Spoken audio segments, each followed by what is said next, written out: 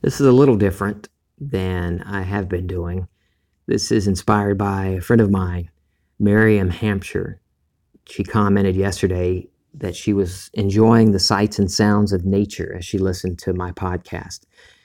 And that reminded me of my very favorite poem, Lines Written in Kensington Gardens by Matthew Arnold.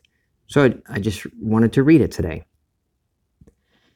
In this lone, open glade I lie, screened by deep boughs on either hand, and at its end, to stay the eye, those black-crowned, red-boled pine trees stand.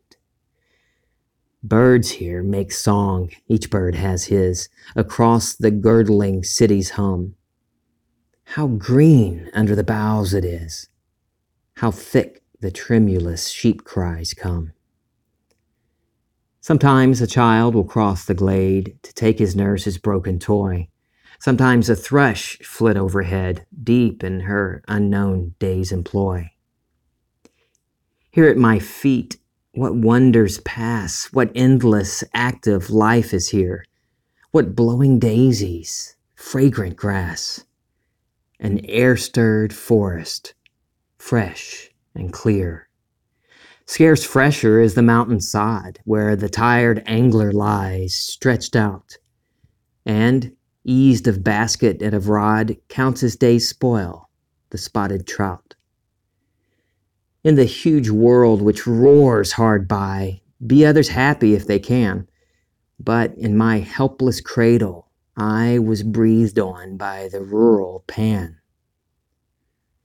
I, on men's impious uproar hurled, think often as I hear them rave that peace has left the upper world and now keeps only in the grave. Yet here is peace forever new. When I who watch them am away, still all things in this glade go through the changes of their quiet day. Then to their happy rest they pass.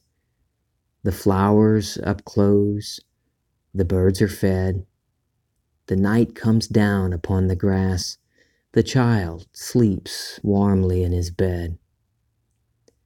Calm soul of all things, make it mine to feel, amid the city's jar, that there abides a peace of thine man did not make and cannot mar.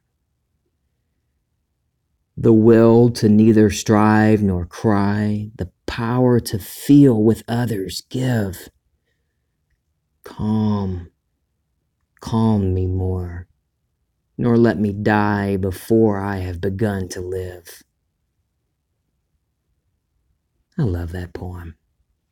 And thank you, Miriam, for inspiring it today. This is Feeling Twisty.